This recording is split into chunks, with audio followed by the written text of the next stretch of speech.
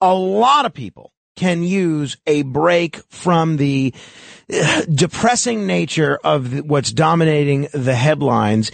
And one of the people who is helping to deliver that break to seniors and audiences of all ages, both in person and virtually, is Elliott Gordon. Elliott Gordon has been on our program before, and unlike a lot of the other guests we have, who some people like, some people don't like, the response to Elliott Gordon was universally positive.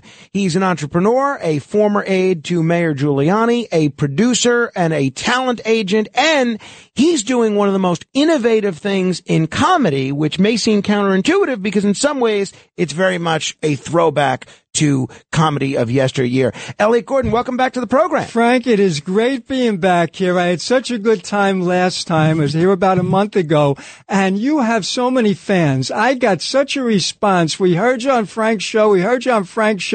I said, this is amazing, but you have got tremendous listenership, and it is a pleasure to be back at WABC. And I have to start by thanking Curtis Sliwa for introducing me to you. Well, that's most people would not be thanking Curtis for that. Most people blame Curtis for things like that. You're very kind. Now, we're very fortunate not only to be on WABC in New York, but a lot of great stations around the country, including, since you've been here, we have added a number of great stations, including WVOS in the Catskills, the voice of Sullivan County. Great station out there, great folks.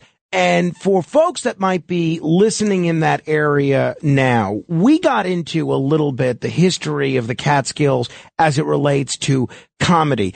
Give people both who live there and who might be listening in Alaska or Tennessee a little bit of a thumbnail sketch of why the Catskills was such an integral part of America's comedic tradition. Sure. What happened was, Frank, as a young man, I had gotten involved, became an agent, and I got involved with the older guys because they were a little bit easier to have access to. And they said, hey, Alan King, Jackie Mason, Pat Cooper, Robert Klein, they say, hey, just get us a job. You got 10%. You pick up a few bucks for the pocket. And one thing led to another. So I wound up spending a lot of time with them, dinners, lunches, car rides, and they gave me the answers that you were just talking about. The competition in that small area was intense because all of those guys were there at the same time. Pat Cooper said, I'm up there. Jerry Lewis is standing over there. Milton Berle is standing over there. Jackie Mason and Jack Carter. If I don't get a laugh every 15 minutes, I'm toast. I'm gone. And the young Jackie Mason told me, he said, it was a place, if you wanted to be a comedian, it was a school for comedy. You knew you had to be up there. You couldn't get a job right away as a comedian. You got a job as a recreation director. Jack got a job as a lifeguard. I said, could you swim? He said, no, but I still got a job there as a lifeguard. And the idea is that you had to be there. So, that's what happened. The competition, plus at the same time, they gave you a little bit of chance to fall on your butt a couple of times, to work. They'd stay with you. And believe it or not, you had over 500 places in that small area that at least were big enough to need a comedian and a singer on the weekend.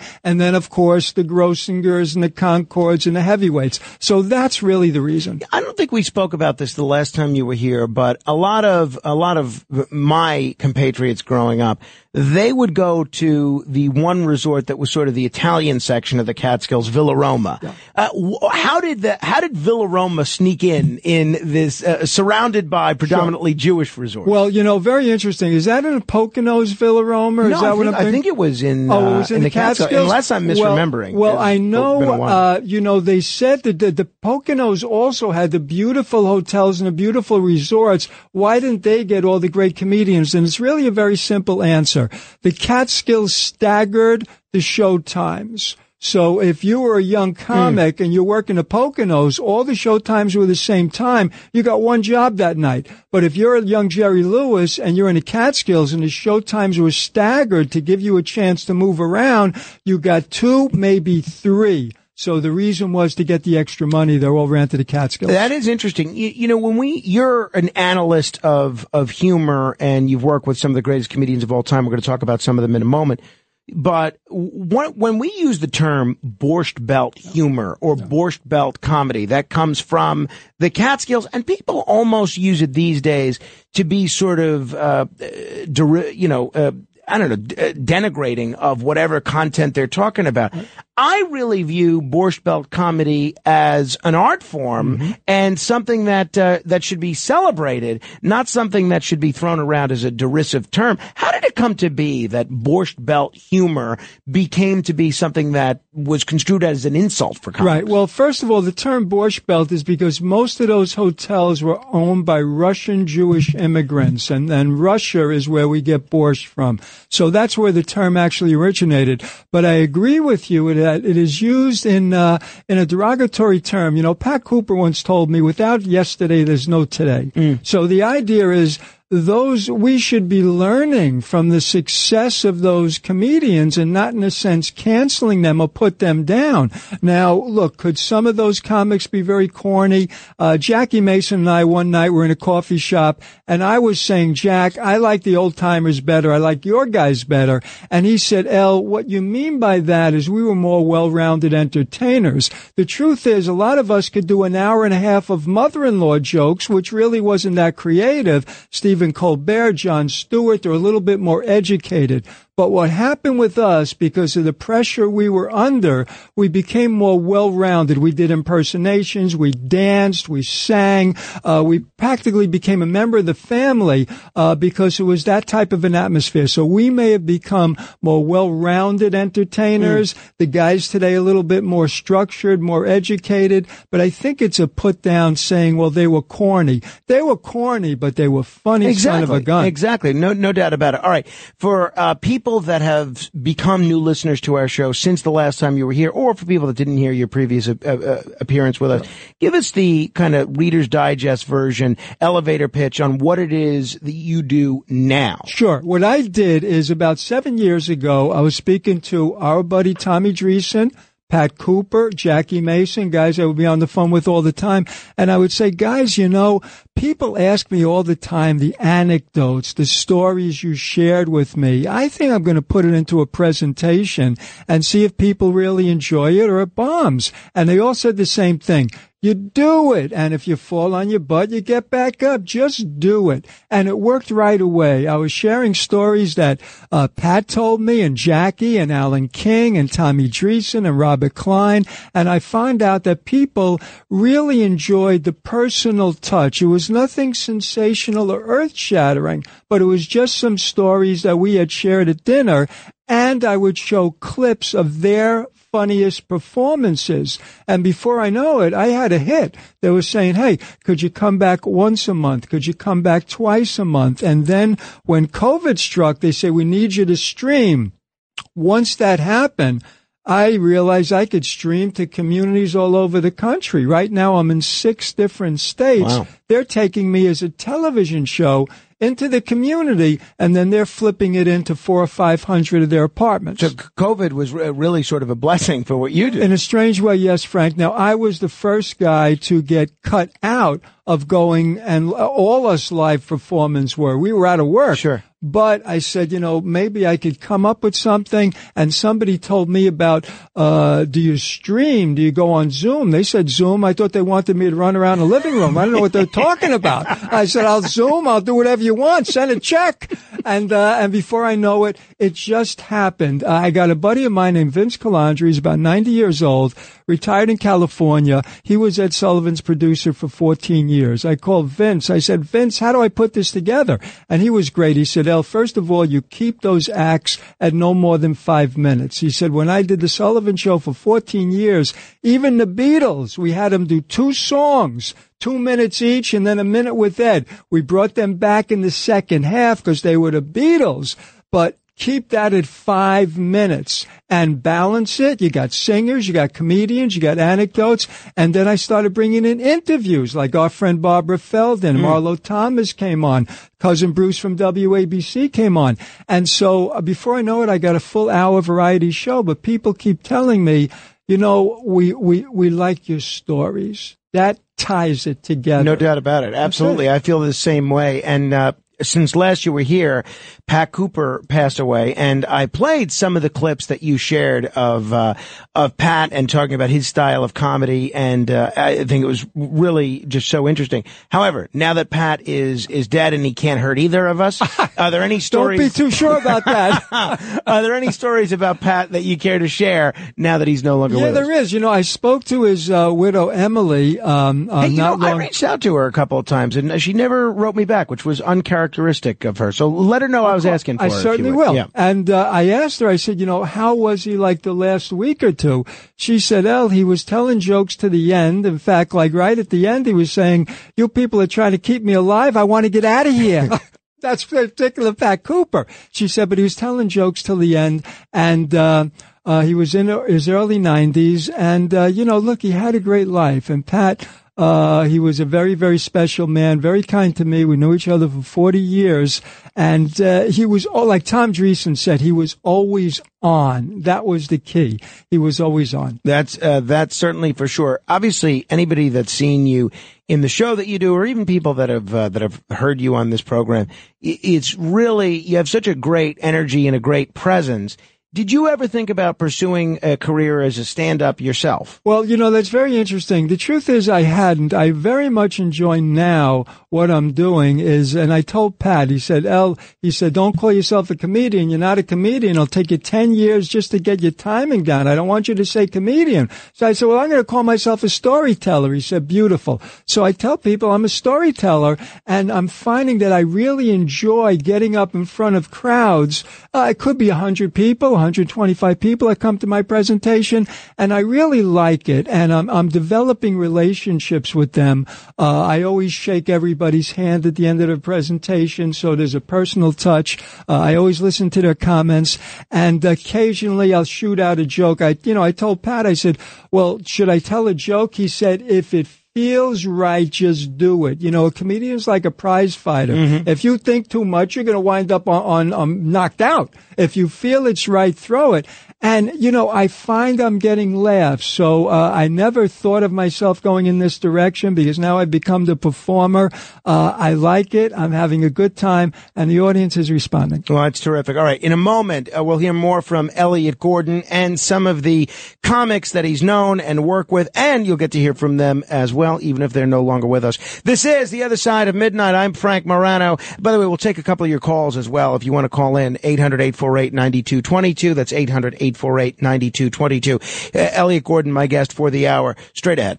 The Other Side of Midnight with Frank Morano.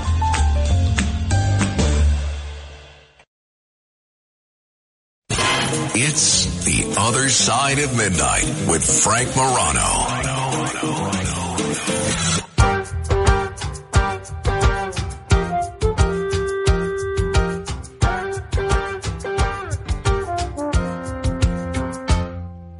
Get in the car, 'cause we're gonna leave the city.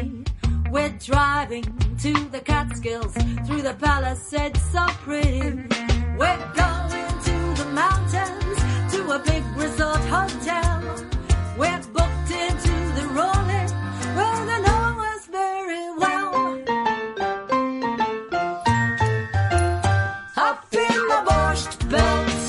Up in the Borscht Belt by the Jews Brothers Band. Talking a little bit about comedy, the Catskills, and more with Elliott Gordon. We'll take some of your calls as well, 800-848-9222. Now, Elliott, I know you're a proud Jew, but Gentiles can make headway in the world of comedy as well, right? Oh, are you kidding? The best in the business. You got guys like Bob Newhart and people like that. You're talking about giants, without question or doubt.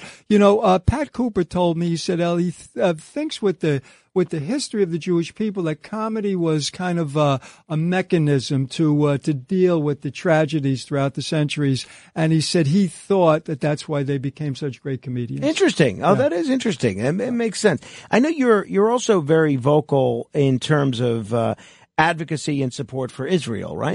Yes, absolutely. Sure.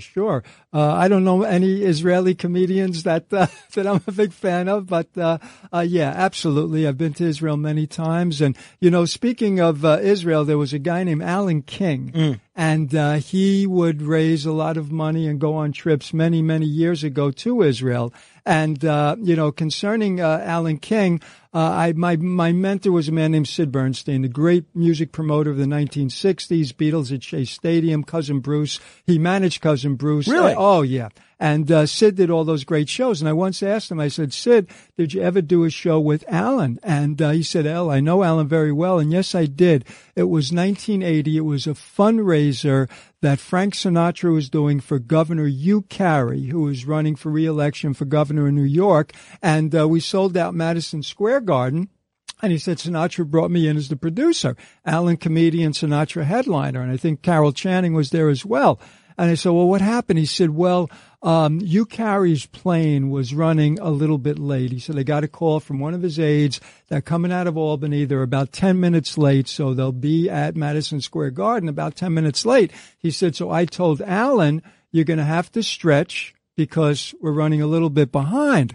Now, Frank Sinatra was very meticulous. He said, Al, we're a couple of minutes late because Alan's doing the extra few minutes to wait for the governor. And Jilly, who was a dear friend, Sure. Everybody knew Jilly. We all loved Jilly. He was a dear friend of mine. He said, Jilly comes over to him and said, Sid, the boss is getting a little bit hot back there. Maybe you better go back and talk to him, meaning Sinatra. So Sid said, Al, I walked back. And Sinatra was looking at me, tapping his watch. We were like about 4 minutes late. He's tapping his watch. What's going on? And he said, I told him, governor's plane running a little bit late. We told Alan to stretch. And Sinatra said, fine. So we're just killing a little time. And Sid was a man of girth. He loved his pizza. He loved his French fries. He loved his pastrami. He said, so Sinatra tells me, Jilly tells me that you're an expert on pizza. Sid, what is the best pizza joint in New York? And Sid told me, he said, Al, for some reason, I had a flashback of 25 years earlier when I was at a restaurant called Della Veneri's in the Bronx at about 1 a.m. And I walk in and I remember looking at the back table, nobody in the restaurant, one couple. It was Frank Sinatra and Ava Gardner. He said, it just came to me. Wow. He said, so I look at him and I said, Mr. Sinatra, there was a place in the Bronx called Della Veneri's. And he said, he just looks at me and he said, Sid, you got me right in the Labanza. He said, that is the best place. But anyway, that night, Alan King had opened the show. And I think Alan was one of the funniest men of all time. I certainly agree. And one of the things that I don't know that Alan King gets an adequate amount of credit for is he was really a terrific actor. I mean, if you look at his performance in the film Casino alone, which is a non-comedic role too, he's outstanding. I mean, that doesn't always translate, right? To have great comedians be great actors. That's a good point, Frank. And actually, I'm going to disagree with you. It seems that comedians make good dramatic actors. Rickles, I think, was also in Casino. That's right. And he did something years ago, a Clark Gable on a movie. I think it was called Run Silent, Run Deep. And so Pat was not a bad actor. The problem he had was he cracked everybody up. Right. So when he was working with De Niro, there was a movie where there was a hospital scene, and every time De Niro looked at him, he started laughing, and they had to stop the scene because it was an emergency room. So Pat the problem was he was too funny. But some of those guys make pretty good actors. No doubt about it. All right. For people that may not remember Alan King or just want to hear him again, here's a bit of Alan King talking about a subject that gets a lot of attention these days, the genders. About 16 years ago, I stood on this stage with about the same amount of business. There was always empty in the front when I worked there. And I was doing my wife jokes at the time. This is long before women's lib and the ERA. And while I was doing jokes, I did a joke one night. I said, women live longer than men. And I said, the reason for it is that they're not married to women. Now, it was not a big joke then, just a part of a story. A woman stood up right about where you are there, who was a member of the State Assembly of Nevada, and this is absolutely true. She started to berate me about me being a male chauvinist pig, and there is no record, there are no recordings, no history, no about women living longer than men. Now, I haven't done this in a long time, and I dug out some of the obituaries that I'd like to do for you now, just to prove this point. Nothing has changed. Good evening. Would you turn around so we can get to a camera? I put my glasses on. When I did this bit 15 years ago, I didn't need the glasses. But this is an obituary. Would you examine it? It's a Xerox copy of an obituary. New York Post, is that correct? That's Nothing correct. I made up. There are 7 obituaries. Now, would you just read, without getting personal, mentioning the names, what does it say at the bottom of the first obituary? He is survived by his wife. Survived by his wife. Could you read the second obituary over here? What does it say there, dear? He is survived. Survived by his wife. Could you read the third obituary? What does it say? He leaves his wife. See, they change it around so you won't get bored. And this one is, he is survived by his wife. What does this one over here say, dear? He is survived by his wife. And what does this one say here? He's survived by, and what is, you know damn well what that's, survived by his wife. Yeah, I want you to have that 7 out of 7. It's still very funny. He has a timing that is absolutely timeless. Now, you alluded to the charity work that Alan King did. He wasn't just involved in Jewish causes. He raised money for hospitals, for children, for everybody, right? He was a very, very good guy, very, very diversified, and he was quite a businessman. A lot of people don't know that he was a partner with a gentleman named Walter Hyman to finance Barbra Streisand's first national tour in 1964. So, I had no idea. Oh, yeah. Alan got involved in many, many different areas. In fact, I remember when I booked him on a television show that I was producing at the time called Leon Charney Report, drives into the parking lot with his Rolls Royce, which he was very, very proud of, and just an overall good guy. But, you know, it's interesting, Frank, you had mentioned Israel. 2 weeks ago, I'm doing a presentation at a beautiful place out in Long Island, and one of the audience members after the show comes over to me and she says, "El, did you ever hear of a man named Lee Salters?" I said, "Well, I know the name. He was one of the biggest public relations men in the business. He was handling Michael Jackson, Barbra Streisand, Frank Sinatra." I said, "I had knew the man who taught him the business, Eddie Jaffe. That's how I knew the name." She said, "Well, she was dating him for many, many years. And he had told her a beautiful story." She said, when Frank Sinatra was hired by Anwar Sadat, President Sadat of Egypt, to do a concert at the Pyramids in around 1979, 1980, they did the show. And then they went to Israel to vacation for a couple of days. And his wife went to a shoe store on a place called Dizengoff, which is like their Fifth Avenue, expensive shops. And she had told him that she was shopping. It was Friday afternoon near the Sabbath, and the guy really pushed to keep the store open to the last second just to make the sale. And when Sinatra heard it, he was very, very upset that it's not a right thing to do to somebody. Why couldn't you go back on Sunday? And he asked her, "Did you buy anything?" And she said, no, she really didn't care for any of the items. He called the guy on Sunday. He said, "Whatever shoes my wife tried on, I'll take them. Send me the bill." Wow. And I just thought that was very sensitive and very, very decent of him to do something like that. No doubt about it. And Alan King was a big tennis player, right? Oh, absolutely. And just a terrific guy. I had invited him on one of the television programs I was producing, and he said, "Could I bring down pickles? I'm partners in a pickle company." I said, "Bring down a pizza. Bring down whatever you want. Just show up, Alan. Bring down you." And he was a very, very diversified. And Buddy Hackett was another guy.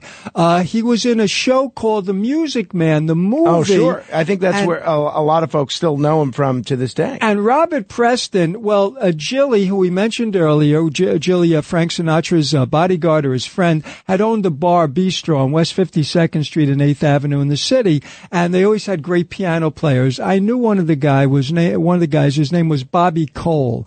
And Bobby, I had met many years later. He said, "El," he said, "I was the piano player at Jilly's in the 60s when it got so hot." I said, "Well, any special memory?" He said, "Yeah." He said, "El, we're right in the theater district." And he said, when I would do a hit song from Music Man, which was playing in the theater district, called River City, We Got Trouble. Okay, Trouble you know in the River song. City, sure. Right, that's it. He said, for some reason I would close my eyes, but I would always do it. He said, so now I close my eyes and I'm playing River City. Music Man's playing across the street. I don't know Robert Preston just walked into place. My eyes are closed. And he said, I feel some guy sit at the piano bench next to me and start singing with me.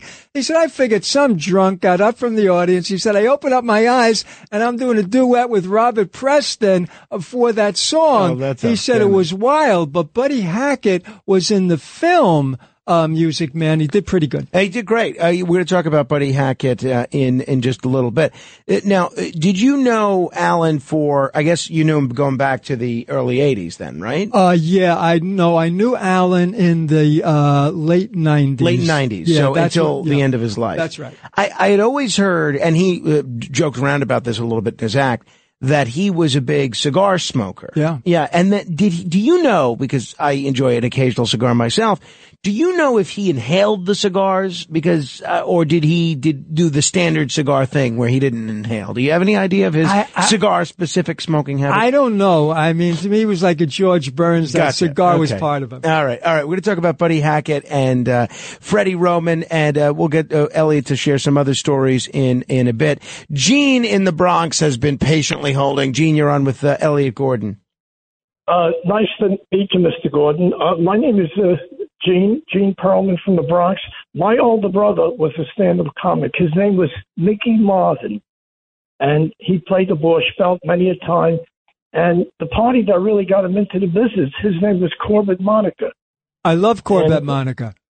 Yeah, and he got him into the business. And surprisingly, he just graduated high school, never went to college, but I seen him sometimes at the show, and I don't know, he did very, very well. Unfortunately, later in life, his wife passed away. Once his wife passed away, he lost it. He just couldn't do anything. He looked great, though. He had all his hair, everything. He lost his mind. Once she passed away, he couldn't act.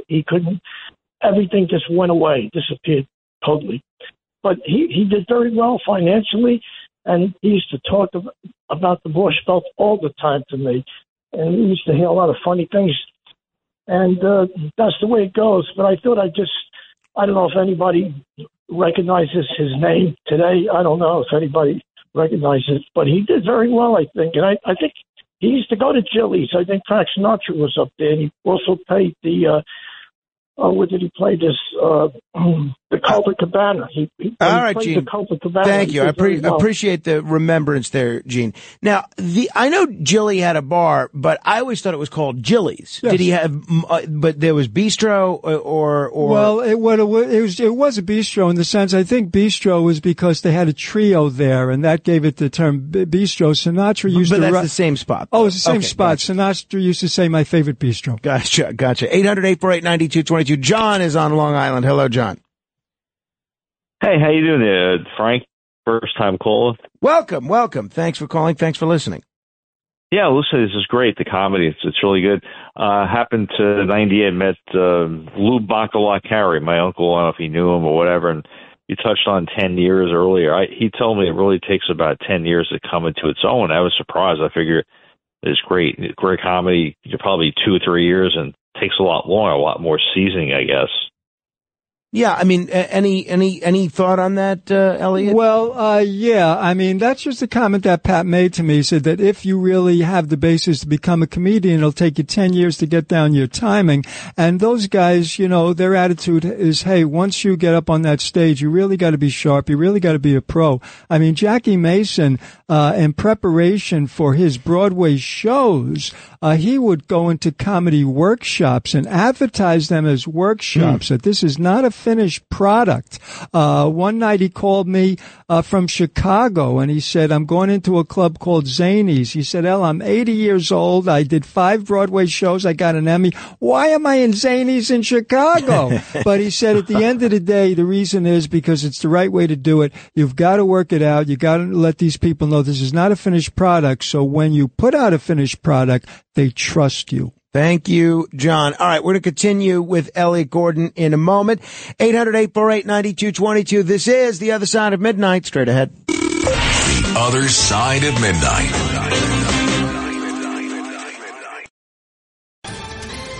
Ohio, ready for some quick mental health facts? Let's go. Nearly 2 million Ohioans live with a mental health condition. In the U.S., more than 50% of people will be diagnosed with a mental illness in their lifetime. Depression is a leading cause of disability worldwide. So why are some of us still stigmatizing people living with a mental health condition when we know all of this? Let's listen to the facts and beat the stigma. Ohio, challenge what you know about mental health at beatthestigma.org. It's The Other Side of Midnight with Frank Morano.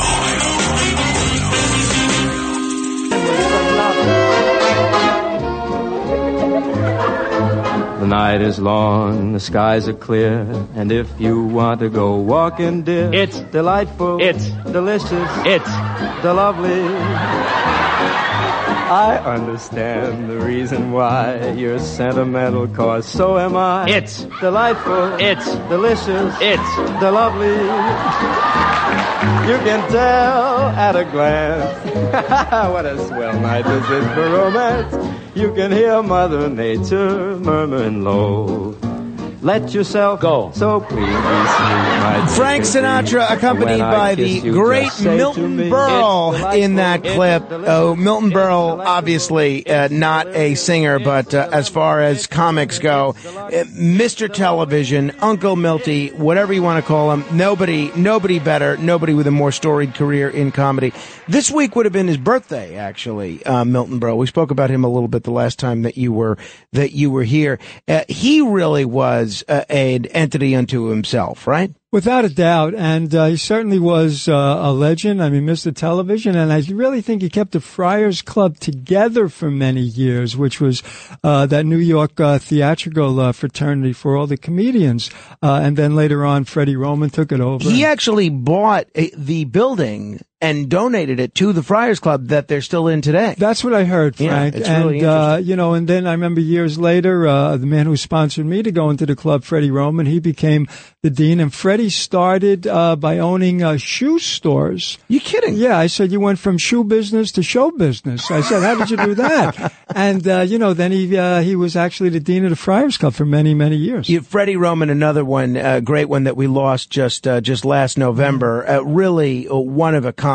What was it that made, I didn't know about the genesis of his career in the shoe business. What was it that made Freddie Roman so unique as a comic? Well, he did develop his own style, and I really think he flourished with the Broadway show that he produced, Catskills on Broadway.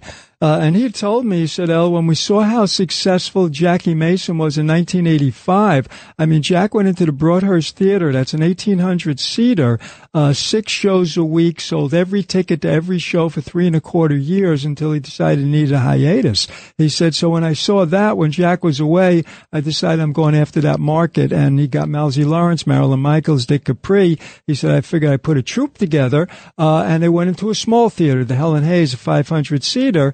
And they did a year. They were pretty funny, and then they just kept doing it for the next 20 years off Broadway. No, it was a terrific show that I was lucky enough to see. All right. Freddie Roman at the Just for Laughs Festival. This is such a strange world, my friends. It really is. So many weird things happen. For example, 8 weeks ago, I flew home from L.A. to New York on the all-night flight. And I got to my little town of New City, New York at 6 o'clock in the morning. I didn't have a key. I knocked on the door. My wife said, who is it? I said, it's your husband. I'm home. She said, I won't open this door till you tell me something that only my husband would know. I said, all right, we have 2 children. Alan is 36. 15 years ago, he graduated from the Wharton School of the University of Pennsylvania. Judy's 33. She graduated from Brandeis University, Boston University Law School, and they are bright, adorable, terrific, delicious, gorgeous, wonderful, exciting kids. She said, the whole neighborhood knows that. I said, we have a little dog named Peppy, 18 years old, just qualified for Meals on Wheels. She said, the whole neighborhood knows that. I said, you have a mole on your ass. If the neighborhood knows that, don't bother to open the door. Freddie Roman, a lot of people don't know, but the Friars Club actually changed their rules to do away with term limits for the office that he had. I think it was the dean or Grand Abbot, whatever it was, to allow him to continue to serve as the head. And it's easy to see why. I mean, you talk about a gifted entertainer with incredible timing. That's Freddie Roman. Absolutely. And all of those guys. I mean, there was another guy, Stewie Stone, who was there all the time, and we lost him not long ago. But that whole era, you're talking about Groucho, you're talking about Steve Allen, Johnny Carson, Frank, they haven't been replaced. You know, Johnny Carson, he was more than a late night talk show host. He was our friend. He would come into our room at night, 11:30, 12 o'clock. It was just nice having him there. And that kind of like chip on the shoulder attitude. It worked with him because we liked him so much. And these other guys, you know, Robert Klein, he wrote 25 HBO specials. Robert, very, very talented guy, good writer. And who knows how many movies Mel Brooks and Woody Allen did. So you're talking about one magical name after the other. I saw a list today on one of the websites, and they were talking about legendary comedians. Like they ran off 5 names, and I think now they look at Jerry Seinfeld as the old man of the group. And they talk about guys like Richard Pryor being a trailblazer, and then don't mention any of the other guys you and I speak about. I mean, well, if Richard Pryor was a funny guy, but if Richard Pryor was a trailblazer, then Mel Brooks was a 9-alarm fire. I mean, you know, and all these other brilliant minds of comedies and the Woody Allen. So there's so much wealth there. And what I'm just doing now, and I think I'm just the right man at the right time. Pat told me, he said, El, you're old enough and you're young enough. You're old enough to have been with us when you were a kid and witness us and hear our stories, and you're young enough to still get it out there. Don't let it die. So I just tell people, you don't need your medications anymore. You need Milton Berle. I think that's such a refreshing thing. And as far as what you said about Johnny Carson and Steve Allen and Jack Parr and that era in comedy and in television not being replaced, I think you're so right about that. And one of the things, because they still show the Johnny Carson edition of The Tonight Show on this network called Antenna TV. Every night. It's on every night, and I think it holds up, and it's great. But one of the things that I don't know that I had a full appreciation of 30 years ago, but I've developed an appreciation of now watching what's on, is in addition to the monologue being just very funny, and in addition to them featuring very funny comics, there were great conversations. I mean, not everybody can do that, be a great monologuist and provide a great forum for the best comics in the world, and then have genuinely interesting conversations which are both substantive and comical. Now, I mean, not now because there's a writer's strike, but these days, when you watch one of those late night comedy shows, they invite on the biggest stars in the world, and they have them sort of play games. That's all. That's the entirety of the discussion, is play a word game or musical, or impression karaoke or something along those lines. And I do wonder why things went in that direction, and if a show that followed a Carson-esque format would still do as well today. Well, you know, I agree with you, and they did a special on the Johnny Carson show with the younger guys talking about being on that show, and I think Jerry Seinfeld put it best. He said, we all wondered what would happen to The Tonight Show when Johnny Carson left, and we found out he took it with him. And that's really the truth. You know, Tommy Dreesen, both of our friends, and Tommy, who had spent 14 years as the opening comedian for Frank Sinatra and worked for many other stars, and he did 61 appearances on The Tonight Show. He told me, he said, when the first time I did it, was so key, because not only did it have an enormous viewing audience, they were talking about maybe 30 million people watching him every night, but all the bookers and the promoters and the agents, they wanted to know who Johnny thought was funny to bring on to get work for, the new names. And he said, Tommy got lucky. He said, I got a hot 4 or 5 minutes, and then when I walked behind the curtain leaving, they said, get back in front of the curtain. He said, you want me to sit down by the couch? They said, no, don't sit down by the couch. Just walk in front of the curtain. And Johnny got up and gave him the okay sign. The camera caught it. the next day the calls came in. If Johnny thought you were good, we want you. Speaking of Pat Cooper, Pat used to tell a story, I'm sure you've heard it 1,000 times, I've heard it 100 times, that when he was performing on the same bill as Frank Sinatra, Frank Sinatra tried to give him some feedback on what kind of jokes to tell, and Pat responded angrily, and this is in his book as well, I'm not telling any tales out of school, by saying, Frank, I don't tell you what songs to sing, don't tell me what jokes to tell. I'm trying to think, I must have asked Tom Dreesen this over the years, but to the best of your knowledge, did Sinatra ever give Dreesen feedback on his act since Dreesen was his opening act? Yeah, Tommy and I are very close. We spoke the other day, and the answer to that is yes, but only once. And I asked him, what advice did he give to you? And he said, he told me have a good time up there. He said, when you're having a good time, it's contagious. The audience has a good time with you, and also be powerful. That Sinatra said most entertainers will say, reach out and touch the audience. He said, I never thought that way. I thought, reach out, grab them, pull them out of their seat, shake them up, throw them back in the seat, because the test of being a star is when you leave the stage and that air is charged with excitement. So those were the only two pieces of advice he ever gave him. You alluded to Buddy Hackett, who, again, a lot of younger listeners may remember mostly from The Music Man with that great line which prompts that song where he observes that River City ain't in any trouble. And, of course, they found out that it very much is. Here is a bit of a Dean Martin and Buddy Hackett collaboration, and they're talking about one of everybody's favorite subjects, marriage and food. You have children. How many? I got 3. 3? Yeah, he went like this. No, you got 3, haven't you? I had What are their names? You don't know hard questions. There's Sandy, he's the oldest. And then there's Ivy, and then there's Lisa. You know that when Sherry was expecting Sandy, she didn't tell me that she was expecting a baby. Did Jeannie tell you when she was expecting a baby? Oh, yeah, I could see. Oh, yeah, I could see, too, but the way I eat, I figure she takes up my patterns, that's all. We both were eating the same thing. Then she went to the hospital and got skinny, and I'm walking around like this, right?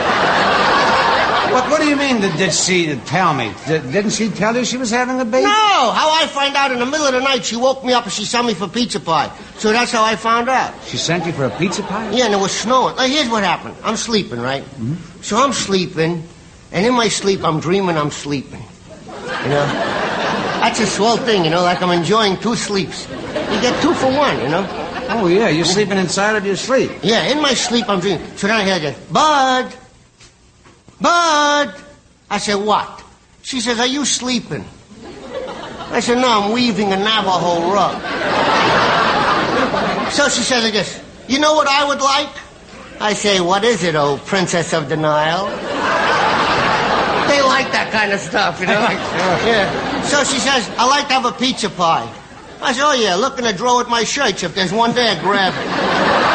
We may continue with these two in a second, but Dean Martin obviously was a terrific singer, but he had that legendary partnership with Jerry Lewis, who of course was a comic, and had no problem sharing the stage with other comics, Buddy Hackett in the clip that we just played, but also people like Joey Bishop. That's also something that you really don't see much of these days, where people who are superstar actors and singers do sort of these live stage shows with entertainers that are masters of another discipline. Why did that go away? Well, absolutely, Frank. One night Jackie Mason and I are in a coffee shop talking about funniest acts ever, biggest laughs, and he's talking about different comedians, and I said, well, I think it was the comedy team of Dean and Jerry, and he said, you're right. He said, in the 40s, I saw him at the Paramount. There was madness in Times Square to see these guys, and he said, I did the Dean Martin roast, the celebrity roast, and he said, I always felt that Dean could keep up with all of us. He was so sharp, and Pat Cooper told me, he said, as far as I was concerned, Dean Martin was Cary Grant with a song. He was elegant. He was classy. He was funny. He'd make fun of himself. He just had it all. The question is, where are those people now? Good question. Maybe it's ego. Maybe people can't get together because, when you're a team, you got to share it with each other. At that time, Jerry Lewis very much overshadowed Dean Martin. And then later on, we found out how great Dean Martin was. Absolutely. Here's a little bit more of Dean Martin and Buddy Hackett. So she says, if you really loved me, it was snowing outside. She says, if you really loved me, you'd go out in the snow and come back with a pizza pie.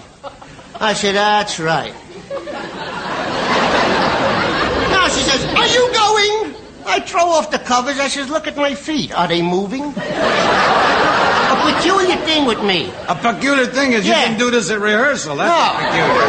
Go ahead. Well, a peculiar thing with me is that if my feet ain't moving, it's a good bet that my body ain't going no place. So she says, I'm going home to my mother. I said, on the way, pick yourself up a pizza pie. And get your mother a 5-pound box of candy. My mother-in-law's diabetic. By the way, if people are hearing your discussion, hearing the stories about a lot of these great entertainers, along with a couple of the clips, and they'd love to see you do this show somewhere, how can they either find out where you're doing it in the future or maybe book you to get you to do it somewhere? Sure, very simple. Right now, my website is under construction, so simply call me 646-675-1884, 646-675-1884. And in September, I will be at Stand Up New York here in Manhattan. And in November 6th, I'm booked into the Safra Community Center here in Manhattan.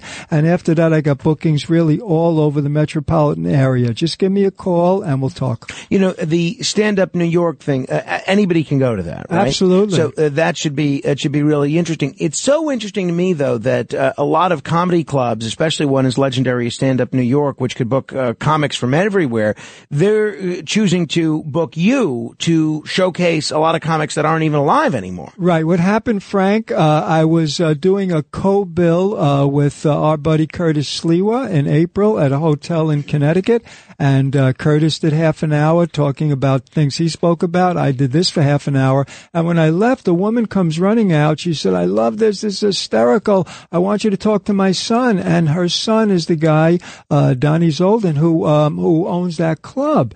And when I spoke to him, I said, I want to come into this club and I want to challenge your comedians with their type of comedy that they're doing now, which is a lot different. And I want to say, hey, I could bring these guys in on video and a couple of anecdotes and get bigger laughs with them on video than you guys are getting with your off-color material. I want to give you the Ice Bucket Challenge. And he said, you're on. Let's do it in September.